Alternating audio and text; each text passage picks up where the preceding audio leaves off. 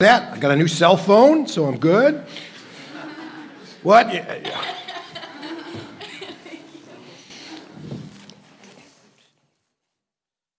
Well, a couple of those songs were a little newer to me.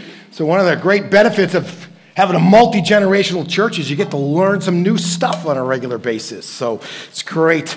And thanks for our team leading us this morning in worship. Hey, just a couple of short commercials before we get into our message for today. The big thing I really want to emphasize is we have developed a tradition over the last few years of helping out Wheat, which is a community service center over in Clinton, on Thanksgiving, in particular the Monday before Thanksgiving. And what we do is we help them set up for their major food distribution because they're not able to use the same area that they've used in past years. They're having to do it just a little differently. So I got some further details this week, and what they're really looking for is on Monday the 25th, they could use like 8 to 10 volunteers from 10 to 12 in the morning. So a lot of you are working, some of you are in school, so some of you who can make that time available, that would be great. Monday the 25th, 10 to 12. Then in the afternoon, they could use help from, 10:30 to 12:30. In the afternoon, they could use help from 2 to 4. And then they could actually use some help at 5 o'clock with the actual handing out of the food to the clients who come through to pick up the food from 5 to 8. So there's actually 3 different slots where you could serve. 10:30 to 12:30, or 2 to 4, or from 5 to 8. And if you're interested in that, just write down Wheat on your connection card, the part that Steve got you to tear off just a few minutes ago, and you can just write 10:30 or 2 or 5 or whatever, and I'll get more information to you. It also gives me a sense of how many people we have and how many people I need to start bugging this week to make sure we have enough people to go around. So anyways, it'd be great. So hopefully you'll be a part of that with us. And Monday the 25th, so that's a week from tomorrow.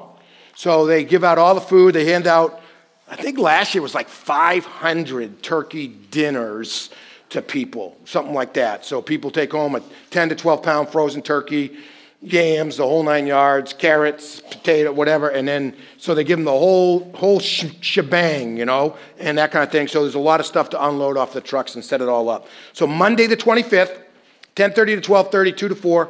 5 to 8. If you can serve in any of those, let me know, and we'll try to get that put together. Every single week when we come, I always feel this kind of sacred burden, if you will, to make sure we do a really good job dealing with the Scripture that day. But today, I particularly feel that weight a little more heavily than normal, because I believe that the passage of Scripture that we're going to deal with today out of the book of Hebrews is so strategic for many of us to really get right in terms of our spiritual journey. If you don't have a Bible out already, I'd love for you to grab a Bible. There's one underneath your chair if you don't bring one with you. I'd really love for you to have these verses out in front of you. This is Hebrews chapter 5. If you're using one of the Bibles underneath the chair, it's page 1063. And while you're turning there, let me just remind us what we've been working through the book of Hebrews, and we've been discovering and being affirmed in our belief that Jesus is better. And what the author has been doing since the very first verse is to say, if you are choosing any other way to do life or to relate to God than doing it through Jesus, you're settling for second best. Jesus is up here, everything else is way down here.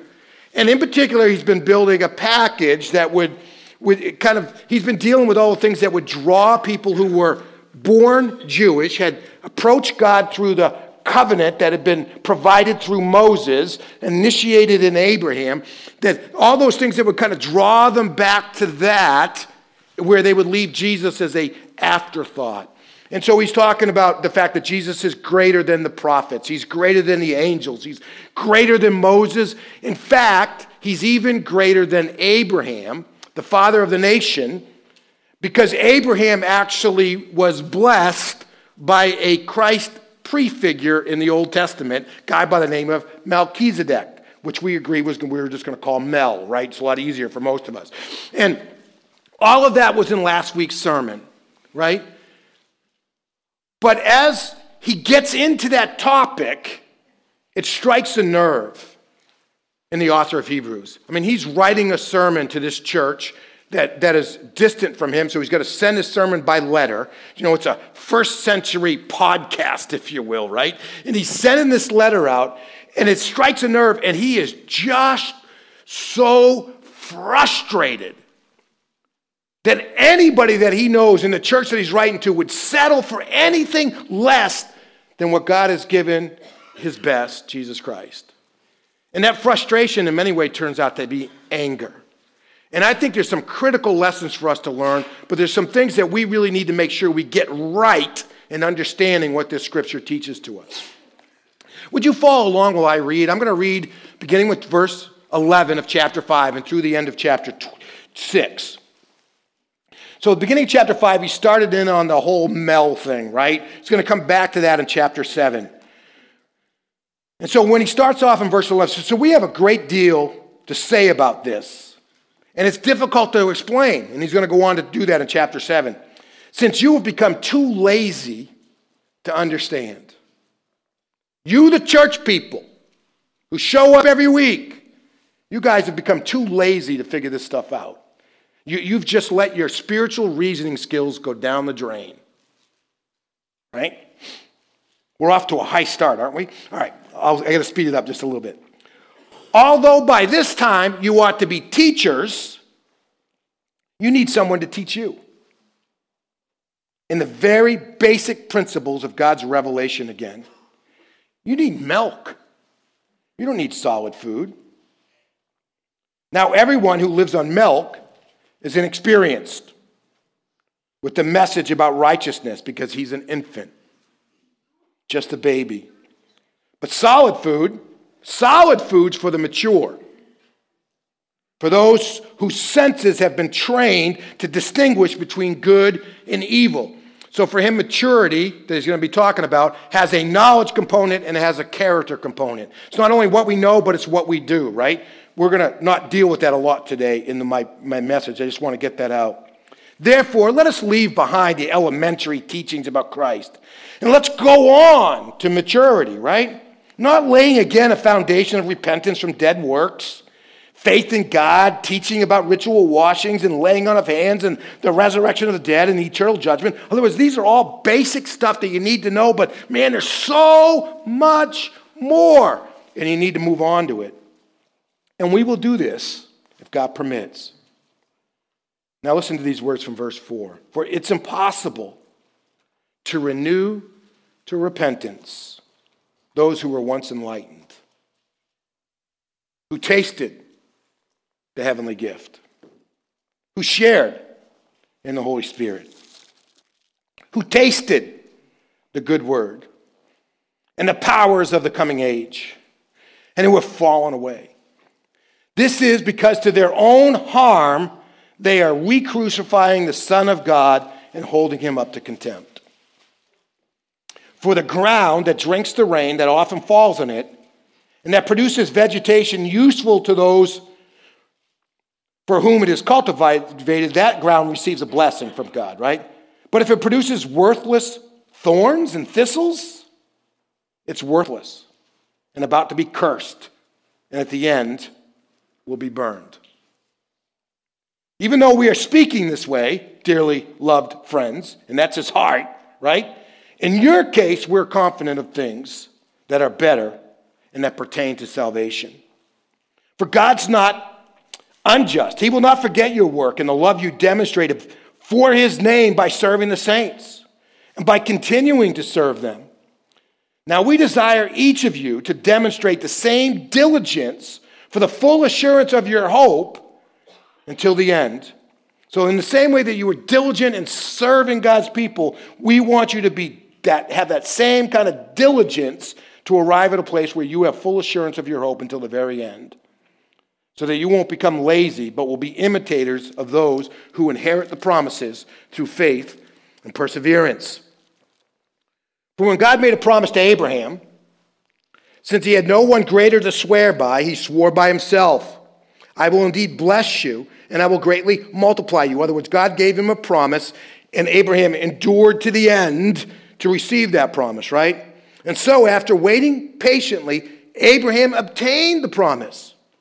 For people swear by something greater than themselves, and for them a confirming oath ends every dispute. But because God wanted to show his unchangeable purpose even more clearly to the heirs of the promise, he guaranteed it with an oath, so that through two unchangeable things, in which it's impossible for God to lie, we who have fled for refuge might have strong encouragement to seize the hope before us. Now, I'm going to unpack that just a little bit before we move on. What he's really saying there is that, listen, God gave a promise to Abraham, and God kept it. And Abraham sees it because he endured. So God's also given us a promise. And the way we know that that promise is valid, that it's not going to fail, is that God's not only given it out of his unchangeable nature, but his word is also unchangeable. So when you put those two things together, they're a guarantee that the hope's going to happen.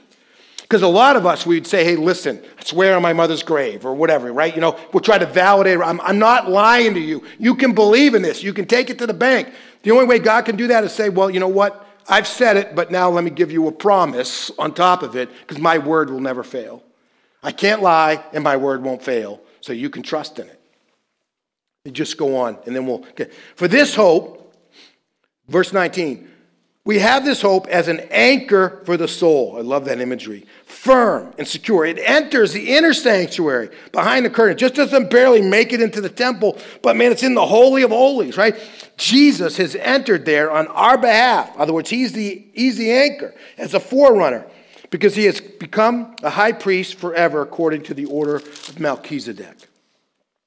Now, like I said, I think I just feel this real burden for us today to make sure that we really understand this text and make sure we know what it's saying and make sure we know what it's not saying. Because some of us, we can look at this text and we can use it to reinforce a heresy that we live our lives by. Let me say that again. Some of us can read this text and we'll use it to reinforce a heresy that we live our lives by. And here's the heresy. Jesus gives me a second chance, but then after that, I have to earn it. Right?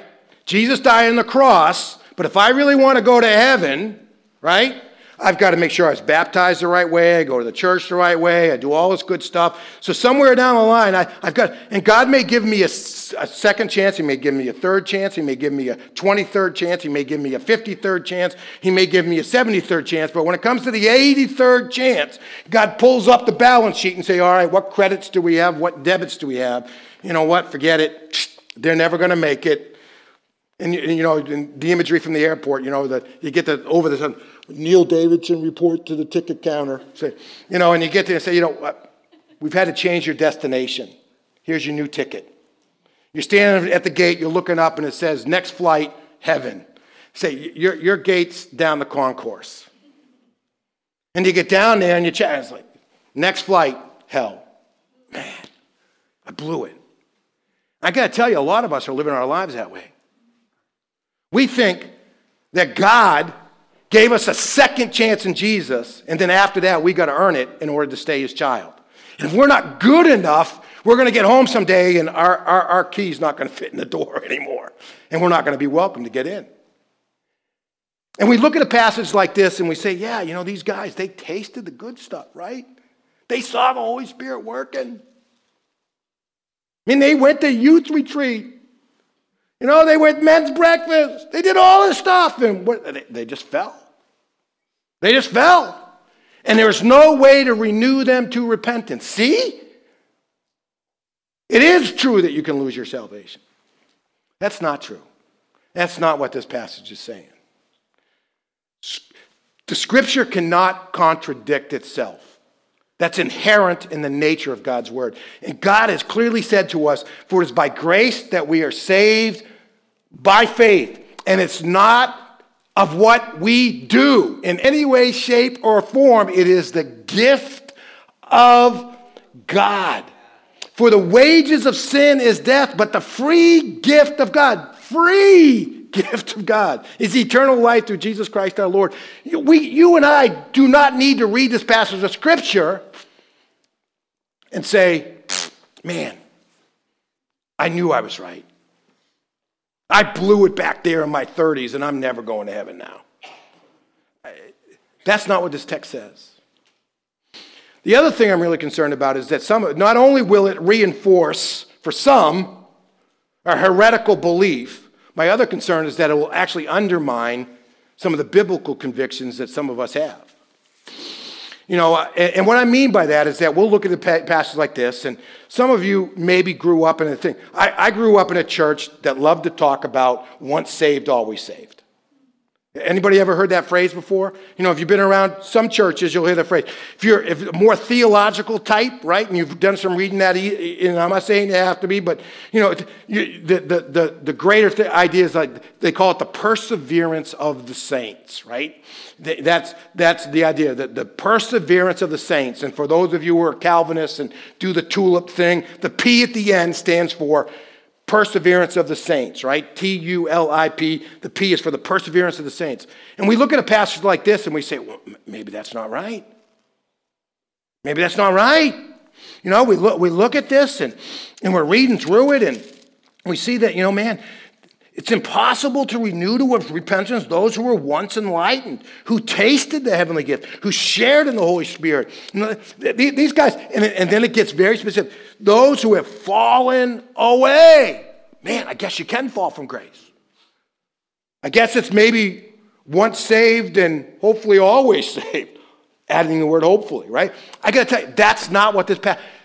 I stand before you this morning as your pastor, and I tell you with all the deepest convictions from Scripture that if you have a genuine faith in Jesus Christ, there's nothing that you and I or anybody else, including the evil one, can do to ever change that. Well, listen, let me just, a couple of scriptures, and Daniel's going to pull these up for us. Just look at these. These are words directly out of the word mouth of Jesus, right? John chapter 6. I'm only going to look at a couple, right? Everyone the Father gives me, I guess my underlines disappeared. Everyone the Father gives me will come to me, and the one who comes to me I will never, right? Never. If you've got your own Bible, not a church Bible, you can look at this passage, you can circle never cast out. When is that going to happen? Never, right? You tell I can get a little agitated. All right, calm down, For I've come down from heaven, not to do my own will, but the will of him who sent me. And this is the will of him who sent me, that I shall lose just a few. Maybe a fair number. Less than half, right? No, none of those he has given me, but should raise them up on the last day. That's Jesus speaking.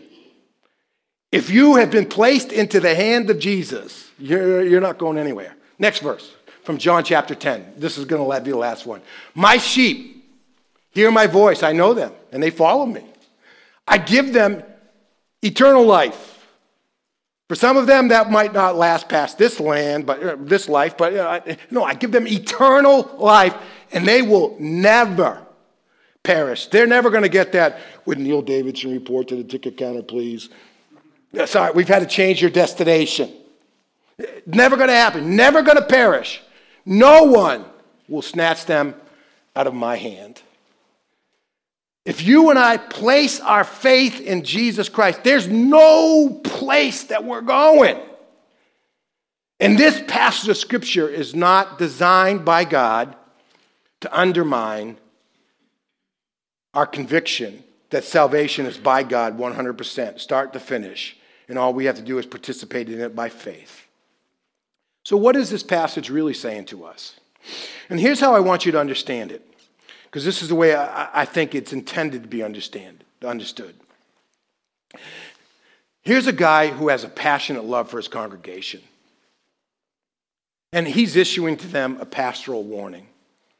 He's looking out on a Sunday morning, a lot like I am, and can say, you know what? Some of you are all in, no reservations, fully in, followers of Jesus Christ. Some of you guys are playing games with this stuff. Some of you are superficial, right?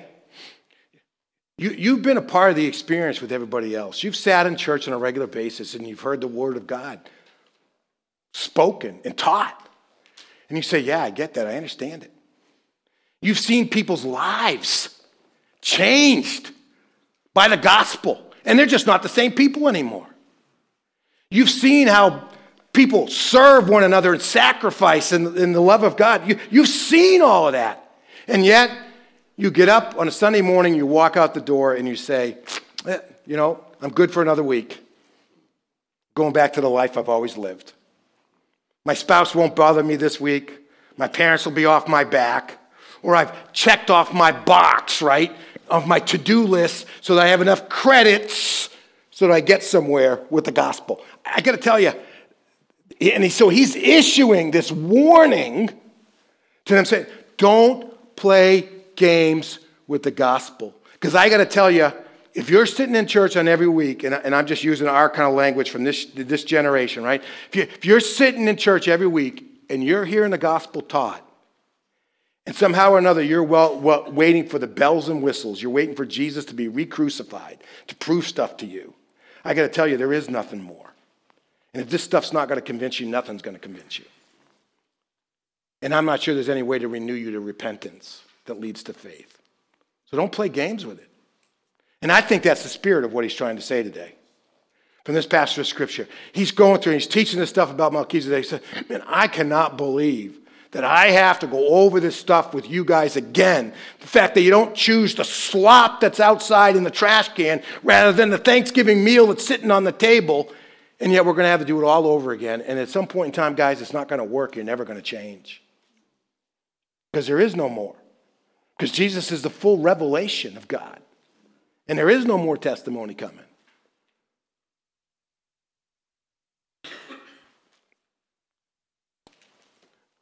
So it really asks the question then, what can we tell from this passage of Scripture then about true faith?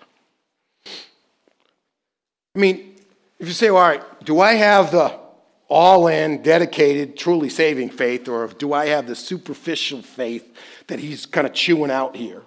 Where do I fit on this scheme, right? I think there's a couple of things that we can take away from this text. Not exhaustive, but a couple of things that I think are really important for you and I to get today from this text.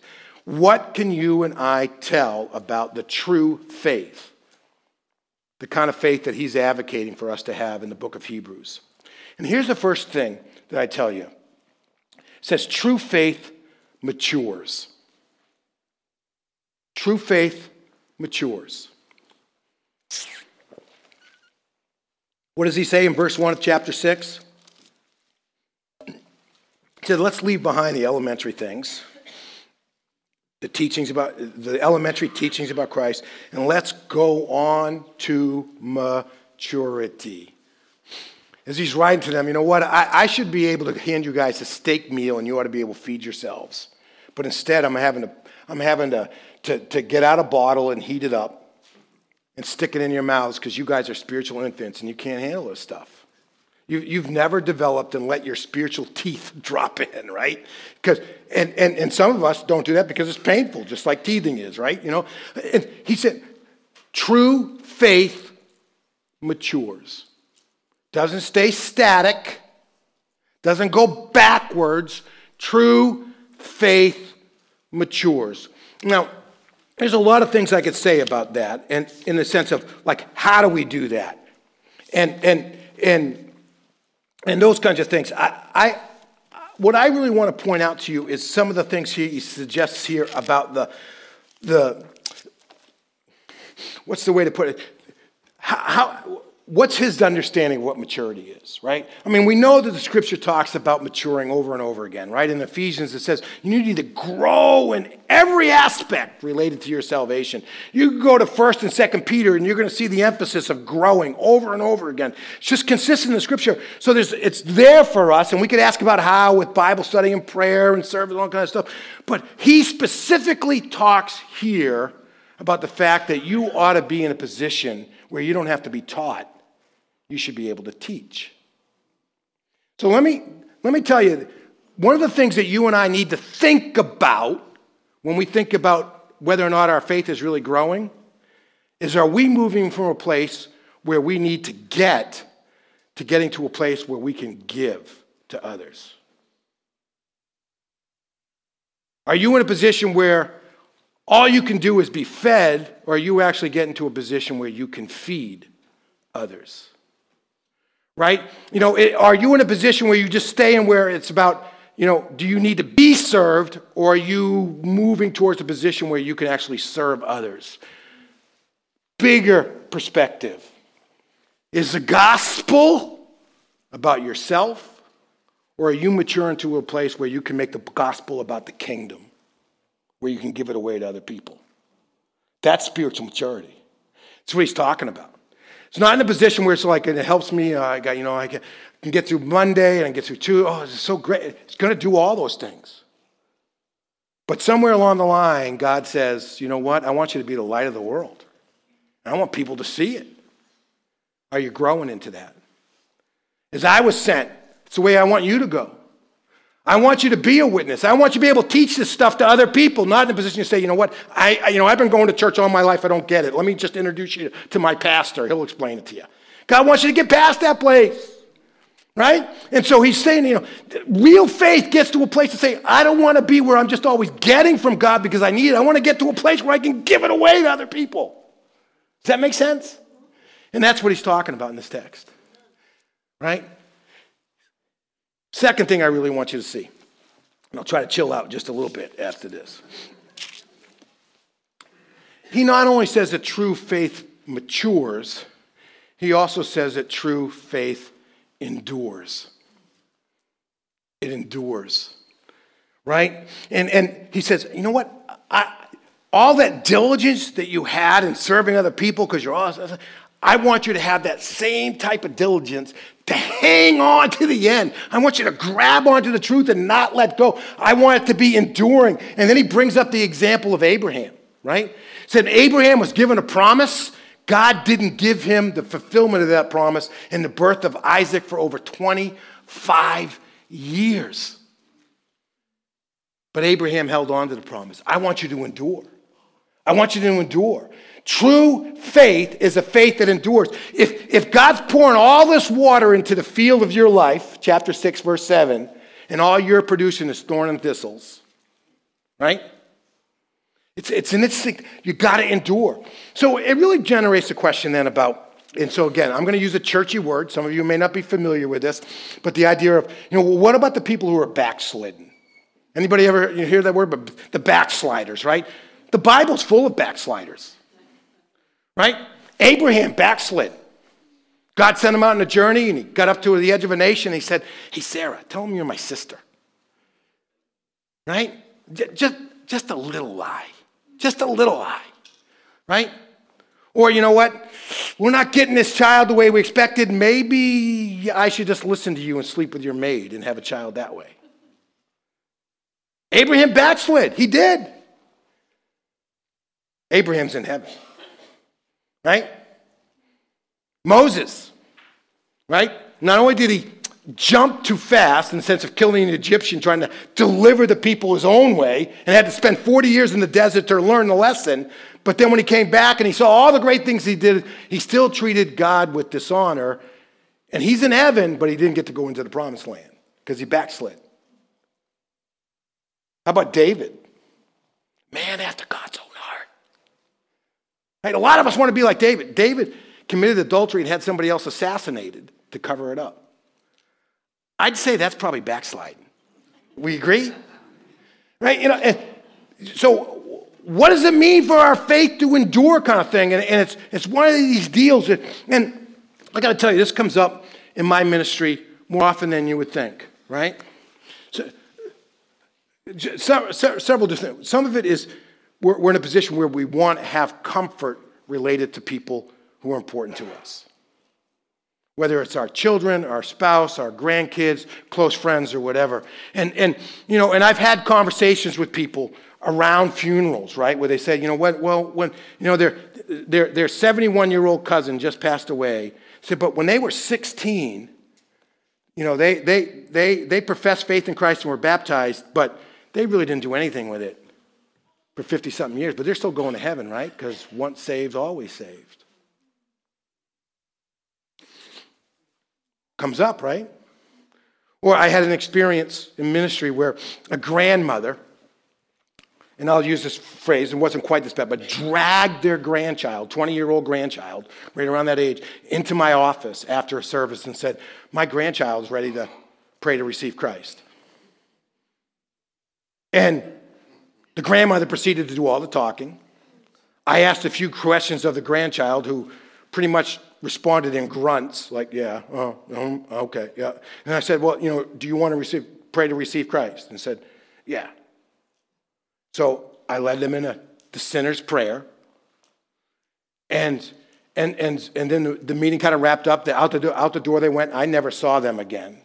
But I remember standing in the hallway with the grandmother who said, they've said the prayer.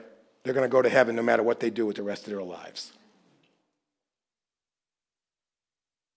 I mean, J.D. Greear tells a story. He's a pastor of a church down in North Carolina, and he was in working through the book of Hebrews. He came to the same text, and he tells the story. He was playing some basketball at a city court. He was playing a game with just a young adult. And this guy, he's covered in tattoos, and he's got metal everywhere, and et cetera. And so they get into the game a little bit, and he starts to try to witness to this guy. And so halfway through the game, the guy just grabs the ball and kind of puts it on his hip and says, hey, dude, you trying to witness to me? And he says, well, yeah. And he said, well, I've done all that stuff.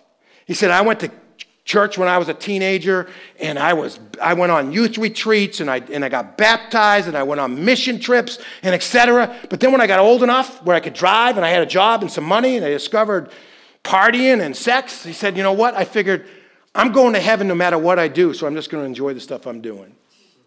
So you can just save it. Because I'm living the best of both worlds, right? I'm going to heaven, but I'm living the way I want to. That's not what he's talking about in this text. He says, outside of the whole confines of the fact that we may go through periods of backsliding, he said, the faith that endures is the one somewhere along the way is going to produce a harvest in the field that somebody's going to actually want spiritually. And the ultimate challenge for all of us is that we can't answer that question about whether we have the full assurance of hope, as he talks about, for anybody else but for ourselves. Right? We can pray for other people. The only person that you can guarantee that has a full assurance that you have a faith that's truly going to save, the only way you can decide that is for yourself. I'm going to use a little illustration, and with this we're going to conclude. I want you to think about this chair as faith in Jesus. Now, I know for certain, for myself, that when I was 11 years old, at the end of a service at a church in Sudbury, Massachusetts, an invitation was given to believe in Jesus. And I said, I'm going to do that. And I sat down in faith. I can point back to a specific moment where I prayed to receive Jesus. And I think my faith has endured. I'm just being a little bit facetious. I hope so, right? And now some of you, it's been a little different journey, right? We've had a few people here, we get around to baptisms, and it's like, well, tell us about when you came to know Christ. And it's like, well, I got invited to come to a youth group on a Monday night, and gave it, and I came a few times. It was fun. The food wasn't too bad, and that kind of stuff. And then, then I decided to go to YEC, and and et cetera. And then somewhere along the line, I just kind of figured out that I already believed already. And it's more of a season, right? But the most important thing for any of us is not so much knowing the point that we did it, it's to know that we're actually sitting on the chair. So the most important question you can ask yourself today is, do you know for sure that you're sitting fully on the chair of faith? The book of Paul's second letter to the church of Corinth, he said to them, you know what, guys? You need to test to make sure that you're really in the faith. It's chapter 13, verse 5. And I'm inviting you this morning to test whether or not you know for sure you're sitting on the chair of faith. Because it doesn't really matter what you did 10 years ago or 20 years ago, because that could be, just make sure today you know for sure that you're sitting on the chair of faith. Right? Because this is the best indicator, the best insurance that you have a faith that's maturing and that's enduring. And that's the kind of faith that really saves. If you're making that decision today for the very first time, I'm not going to ask you to make a public display, but every week on our handout, we provide a place for you to check off, today I commit my life to Christ. And if you're sitting down on the chair of faith in Christ for the very first time, I'd love for you to check that off and just hand it to me when you leave and head out into the lobby. And we will follow up with you to make sure that you have a chance, you have the resources, and you have the relationships and the encouragement to make sure that you really flourish in your faith in Christ. So there's one that can really survive. For those of you who are sure that you're sitting on the chair, here's a question I want you to ask yourself. Do you really want to be sitting on the chair? Or when your friends come by, I hate this turning chair, there we go. When your friends come by and say, hey, you know what, there's a chair over there, and we've got a really good view.